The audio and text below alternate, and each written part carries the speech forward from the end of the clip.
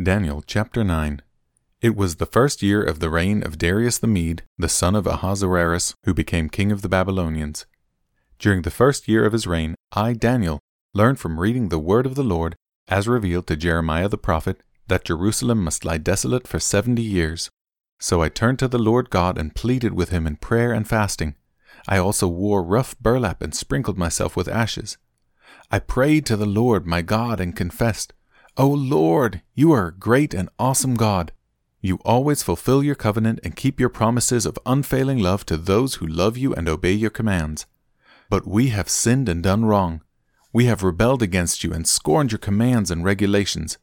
We have refused to listen to your servants the prophets, who spoke on your authority to our kings and princes and ancestors and to all the people of the land. Lord, you are in the right, but as you see, our faces are covered with shame.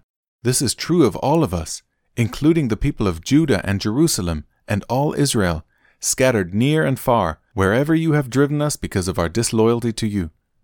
O Lord, we and our kings, princes, and ancestors are covered with shame because we have sinned against you.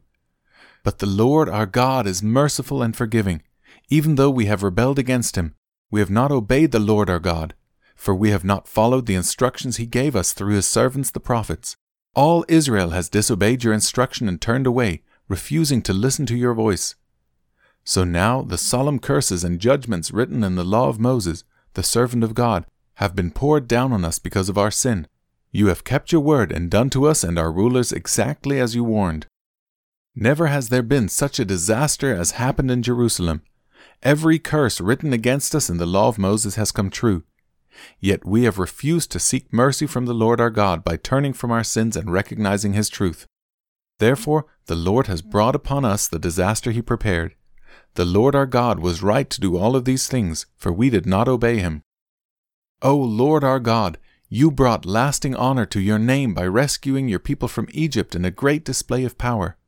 But we have sinned and are full of wickedness. In view of all your faithful mercies, Lord, please turn your furious anger away from your city Jerusalem, your holy mountain.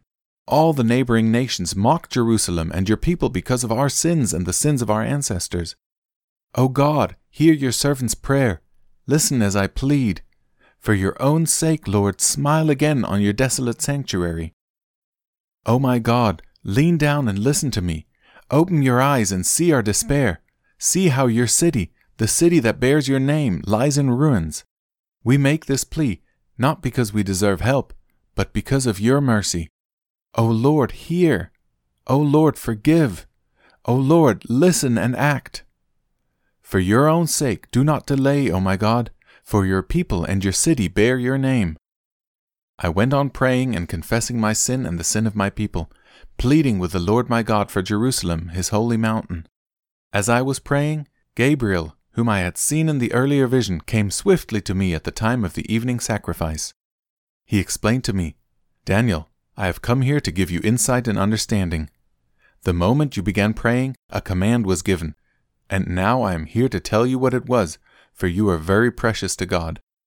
Listen carefully, that you can understand the meaning of your vision.